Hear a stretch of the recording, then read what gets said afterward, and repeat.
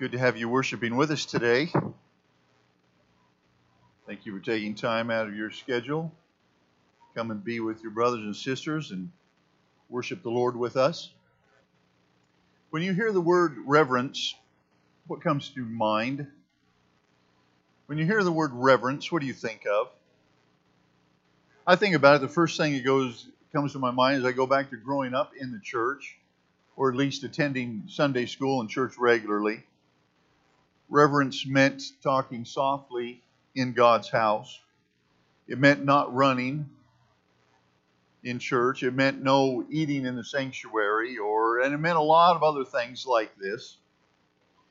You may have noticed that I pretty much rejected those ideas of reverence.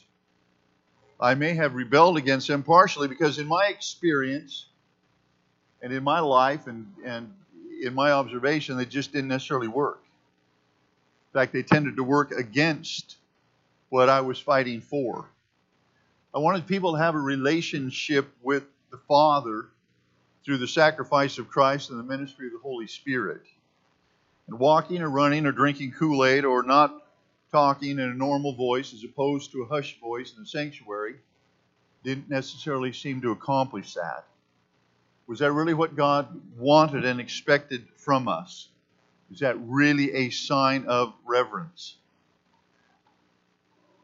Annie Dillard writes, reverence is not a word that can be easily applied to our society or even our churches. Irreverent, in fact, is a term often used to make novels and movies seem more attractive. Churches tend to tout their informality of dress and demeanor in worship and emphasize their intimacy with God rather than their reverence towards God. She goes on to say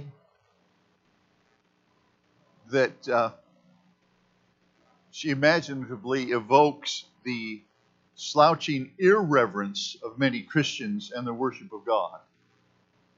On the whole, she says, I do not find Christians outside of catacombs sufficiently sensible of conditions. Does anyone have the foggiest idea what sort of power we so blithely invoke?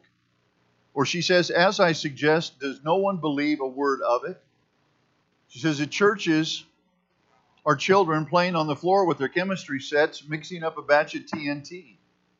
She says, it is madness to wear ladies' straw hats and velvet hats in church. We should all be wearing crash helmets. Ushers should issue life preservers and signal flares.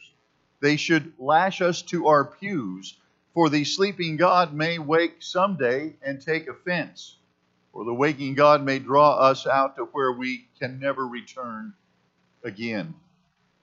Today we're going to talk about the revival of reverence.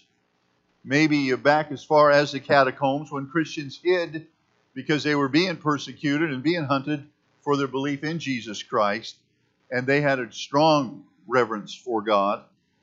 We're going to look at what I call 4 essential heart conditions for the practice of reverence. And we're going to look at Exodus chapter 19. As you turn there, what's Exodus 20 all about? Anyone? What's Exodus 20? What's coming in Exodus 20? The 10 Commandments, that's right. So we're getting very close to preparing for the receiving of the 10 Commandments. That's the backdrop for chapter 19. God has delivered His people. It's been about 3 months since that took place. And they have come out of Egypt with the intention of worshiping God. And they are getting ready to be prepared for that. So in Exodus chapter 19, verse 1, in the 3rd month after the Israelites left Egypt, on the very day they came to the Desert of Sinai. After they set out from Rephidim, they entered the Desert of Sinai, and Israel camped there in the desert in front of the mountain. So here they are at Mount Sinai. They're getting ready for Moses to receive the 10 Commandments. Over in Hebrews chapter 12, we get a bit of a commentary on this event. In Hebrews chapter 12, the writer says, you have not come to a mountain that can be touched and that is burning with fire, referring to Mount Sinai. to darkness and gloom and storm, to a trumpet blast, or to such a voice speaking words that those who heard it begged that no further word would be spoken to them, because they could not bear what was commanded. If even an animal touches the mountain, it must be stoned. The sight was so terrifying that Moses said, I am trembling with fear. So that's the mountain that we're coming to today. That is the commentary in the New Testament, the Hebrew writer saying, that's not where we are. Fortunately, we did not have to come to that mountain. But this is what that mountain is about. And this, well, we'll just continue on here. Verse 3. So Moses went up to God, and the Lord called to him from the mountain and said, this is what you're to say to the house of Jacob, and what you're to tell the people of Israel. So Moses went up. If you're going to practice reverence, number one, you need vulnerability. Vulnerability.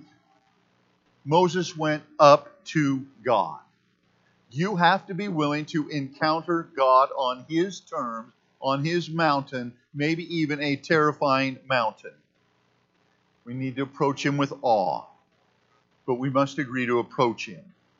We have so many hurts, so many personal hang-ups, so much from the past, that we use that to keep a safe distance from God, lest He does break out on us. We've been hurt and we can't let go of it for fear that we'll be hurt even more. This is an amazing thing about joining a cult. If you're able to get out of it, when you do get out of it, then it's almost impossible. But if you are able to escape it, it is very difficult to allow yourself to believe again. Even when you're confronted and presented the truth, for the fear of being tricked again. We have to allow ourselves to be vulnerable. Edwin Friedman writes in his book, Failure of Nerve, or Leadership in the Age of a Quick Fix, says this about the necessity of vulnerability in not only leaders, but in each one of us. He says that one of the things that is necessary for a leader is a willingness to be exposed and vulnerable. One of the major limitations of imagination's fruits is the fear of standing out. In fact, that is interesting, as I've had opportunity to be in Japan, have dear friends from there. They describe it like you don't want to be a nail that is sticking up, because it's going to be driven down. Everybody is going to conform. Nobody is going to stand out. And she is saying one of the major limitations is the fear of standing out. It is more than a fear of criticism. It is anxiety at being alone. Being at a free throw line alone in front of hundreds of people with the game on the line. It's anxiety of being alone, of being in a position where one can rely little on others. A position that puts one's own resources to the test. A position where one will have to take total responsibility for one's response to the conditions and environment. Leaders must not only be not be afraid of the position, they must come to love it. So first of all, vulnerability. You will have, nobody can do this for you. We each have to step out alone with God in order to live in reverence. And Moses steps out. He goes up to God. He leaves everybody, 2.5 million people down below, and he goes up. And what did he find on this mountain, on his mountain? That would soon erupt into what we read there in Hebrews. It's like going up onto a volcano that is ready to erupt. But Moses goes up. And here's what he finds. Back to verse 3. This is what you're to say to the house of Jacob and what you're to tell the people of Israel. You yourselves have seen what I did to Egypt, and how I carried you out on eagle's wings and brought you to myself. Now if you obey me fully and keep my covenant, then out of all nations you will be my treasured possession. Although the whole earth is mine, you will be for me a kingdom of priests and a holy nation. These are the words you are to speak to the Israelites. So this is what this is the message Moses is to bring back. That's a message of hope. That's a great message. Why were we ever afraid to go to God? Why are we ever afraid to turn to God in the first place? What we find here, A, is that He is a God of deliverance. He says, I'm the one that brought you out of Egypt. He's the one that brought you here today. He's the one that's been leading you your entire life. If you know Him, you know that He's brought you out of slavery to sin. Appreciate it. Celebrate it. Remember it. B, we find that He is nurturing. He didn't just blow you out of there with hurricane-like winds. It says He carried you on eagle's wings. Now, I tried to do a little research on this. Some of you maybe will Google it too, and maybe at the end of the service will share with me. I tried to find a YouTube video. Some say that the way this is a reference to how eagles teach their young to fly. And apparently, once that little eaglet is beginning to fly, the mother will actually be down below it so that when to keep it from crashing and burning. Now, that's what I've read about it and what I understand about it, but wasn't able to find exactly that. But it is interesting. I was able to YouTube and see, the mother eagle as she would soar. They're protecting her eaglet as they would make their first flight out. And the point is, God is nurturing. And in the preparation for reverence, we need to remember that. Because we yearn for that. We need that. Thank you, God. Thank you, God, that is the kind of relationship you have with me.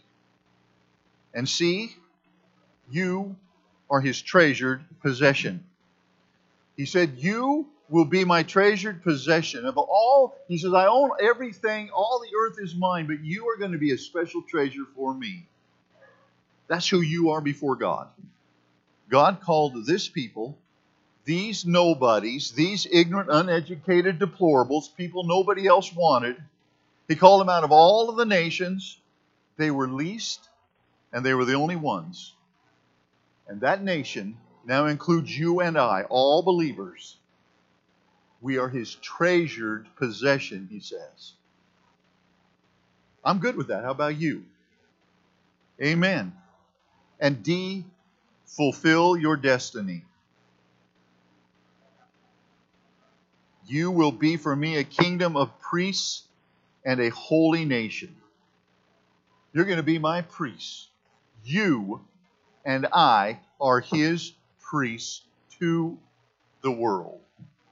That is our destiny. We have a destiny.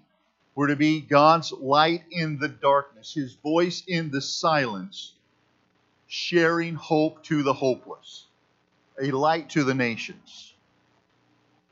But you might want to set up. You might want to take note, because as good as all of that is, the top is about to blow off of the mountain. And this is why I think our lives are so messed up at times. Why this country and this world is struggling so much. Because there is something we have to do. He says, if you will obey. If you will obey. When we make ourselves vulnerable to God, when we respond to His call, His invitation, there is some work that has to take place in our hearts. And first of all, number 2, we have to obey. Our obedience is essential. In verse 5, if you obey me fully. If you obey me fully. It's not a matter of just asking Jesus into my heart and then I'm saved and I can go out and do anything I want. This is how God is going to use us when we learn to obey Him fully and walk with Him. There's the rub. Thought I just recited the sinner's prayer. Jesus came into my life and that's all I had to do. Well, grace is a gift that we have to receive. It is a gift and there are no strings attached. But aside from the law, even Jesus said, the test of our love for Him is our obedience. If you love me, you will obey me, He says. In other words, if you receive Jesus, you will wind up obeying Him, either the hard way or the easy way. And so Moses takes this message down to the people, and in verse 7, he went back and he summoned the elders of the people, and he said before them all of the words the Lord had commanded him to speak. And the people all responded together, "We will do everything the Lord has said." So Moses brought their answer back to the Lord. They are excited. They love this message. They were waiting to hear some good news like this. They are up for it. We'll do everything the Lord has said. That's the flesh talking. That's pride talking. How do you know you're going to do everything? Now you might say, hey, we're going to try. We'll try to do that. But the truth of the matter is, before the chisel had cooled down from the chiseling of the Ten Commandments, in that granite, they'd broken every single one of the Ten Commandments. How typical for us. I want to do it, God. I want to follow you. I will do it, and then I don't do it. Jesus said, if you love me, you will obey me. Now, before you say, Lord, I will obey you, we better be careful and ask for his help and his strength. And he's about to give them some strength. He's about to give them a little bit more motivation here, if you will. Verse 9. So the Lord said to Moses, I'm going to come to you in a dense cloud, so the people will hear me speaking with you and will always put their trust in you. Then Moses said to the Lord what the people had said. And the Lord said to Moses, go to the people and consecrate them today and tomorrow.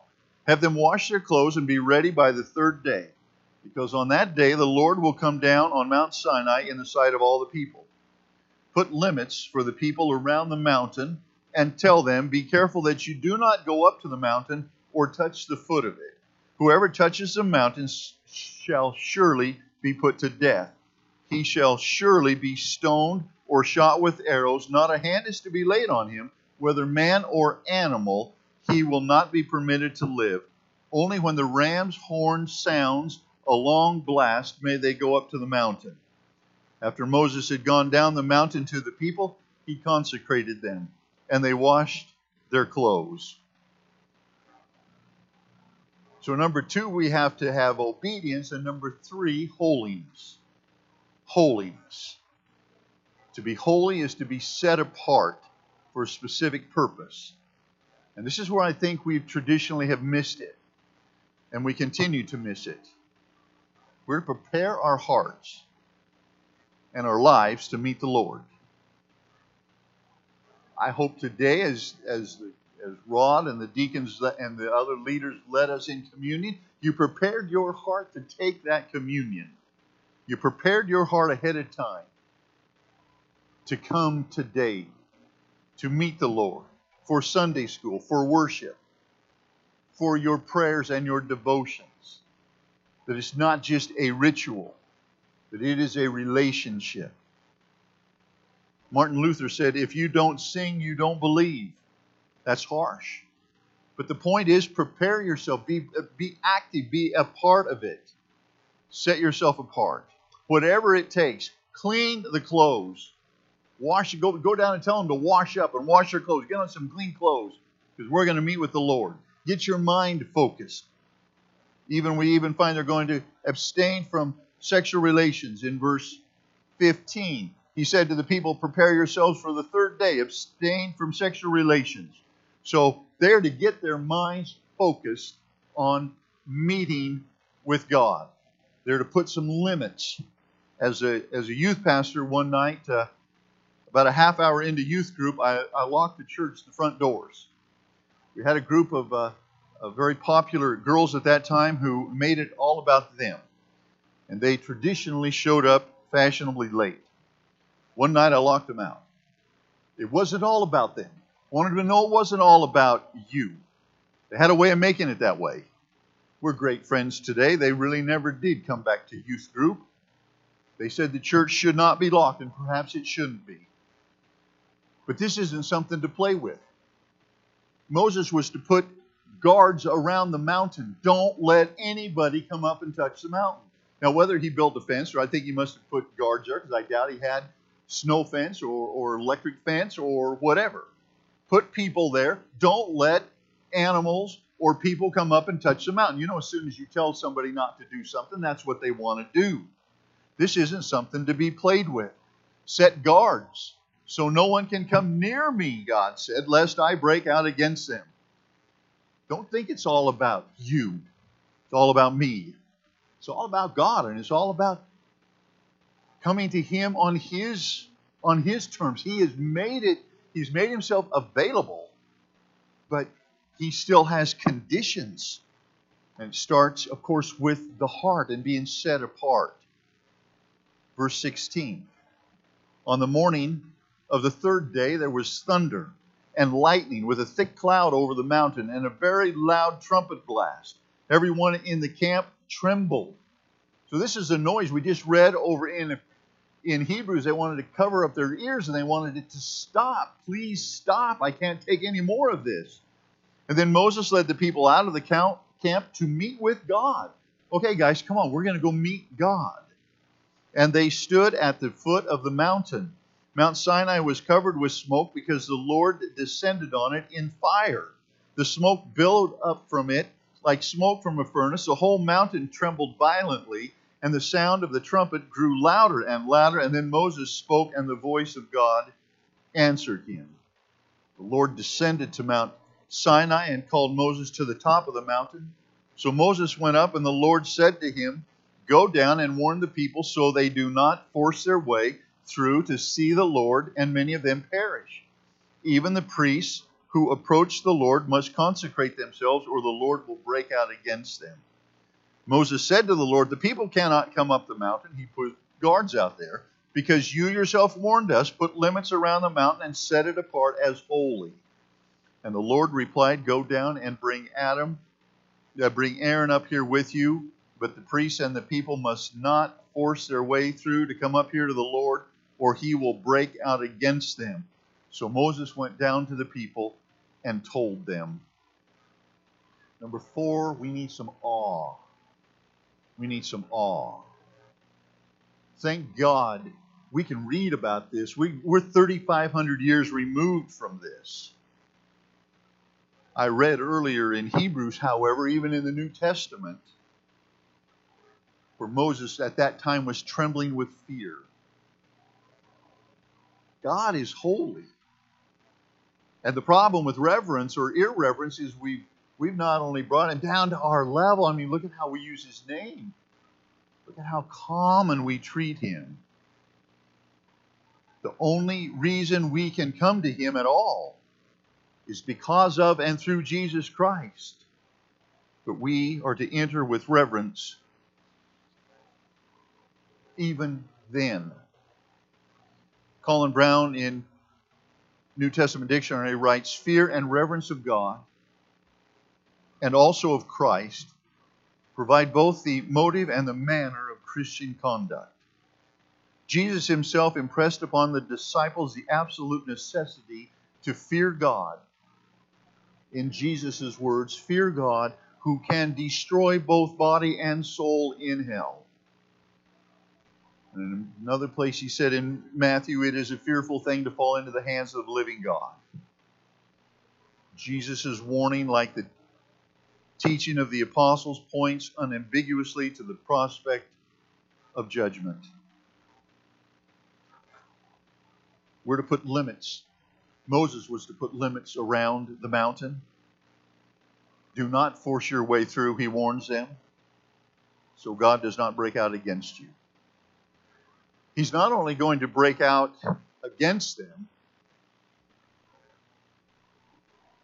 but if they come up and touch the mountain, they are to be killed, but not by anybody's hands being laid on them, lest their disobedience is transferred through to the one who is executing them. They were to be shot with an arrow or stoned with stones.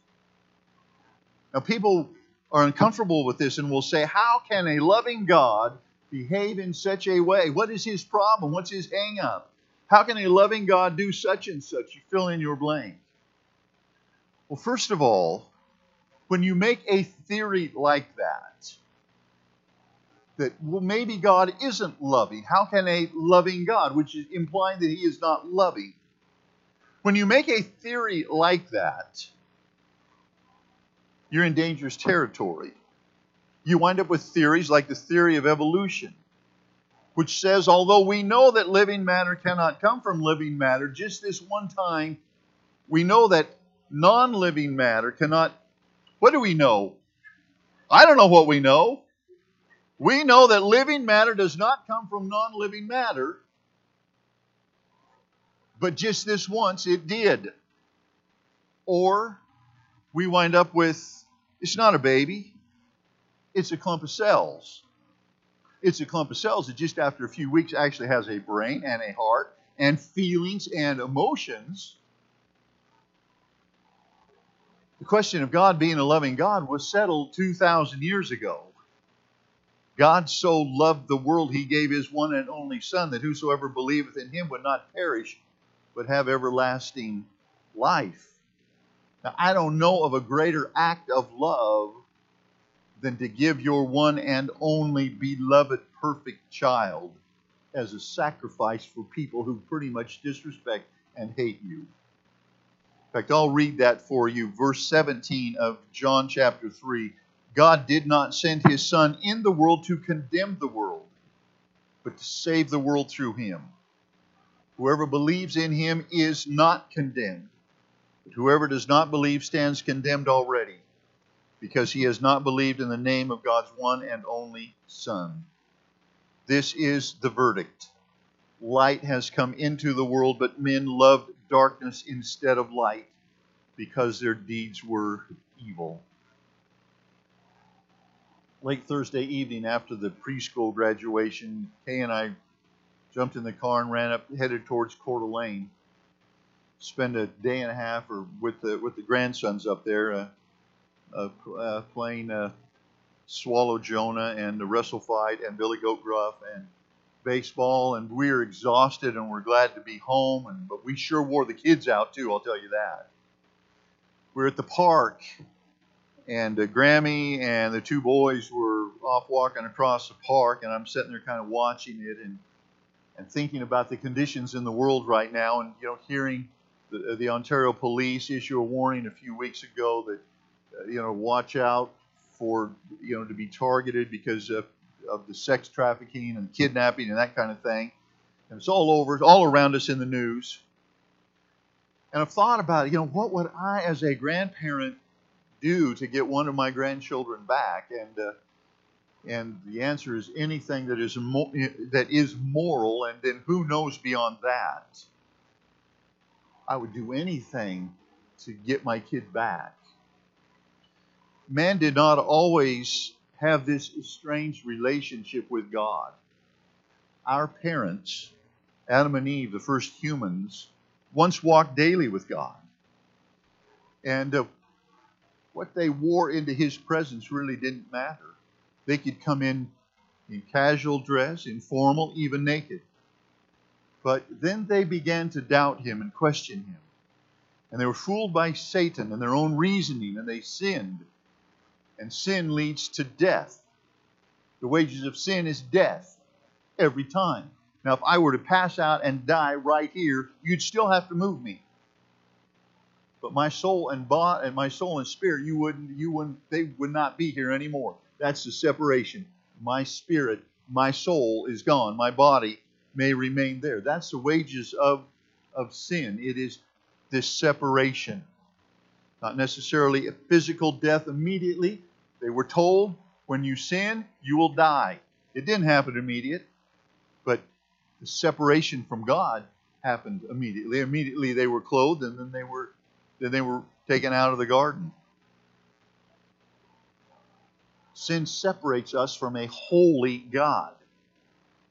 Sin separates a holy God from sinful man.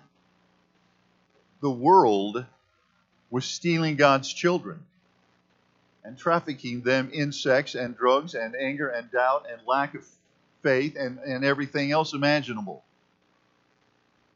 And then God breaks out. That's why God breaks out. It's not because he's got a short fuse or he's upset with us. It's because when we don't obey him, we invite trouble into our lives. When he breaks out, he is breaking out against those who are stealing his children. It is to demonstrate to us, that this is a problem. It's a huge problem. It needs addressed. But he loves us, as he just made it very clear to them. He loves us, and he has the solution if we will just accept that. And it's through reverence and respect for God that allows us to be in position to be rescued. Let's pray. Thank you, God, for breaking out. Thank you, Father, for breaking out on my behalf, on behalf of everyone in this room, all your children in the world, all of our grandchildren, and those loved ones that we care so much about. Thank you, Father, for caring for them, for not giving us what we deserve. Thank you for not only caring for us and them, but for loving us by sending your Son. Lord, help us to learn to respond to that in an appropriate way, to not think that it's to not think of it as anything that is common or ordinary, or in any way take it for granted. Thank you for sending your cherished Son, allowing him to be beaten by us, to be abused, to be ultimately hung on a cross and killed, so that we might have relationship with you. Father, we love you. We thank you. In Jesus' name, amen.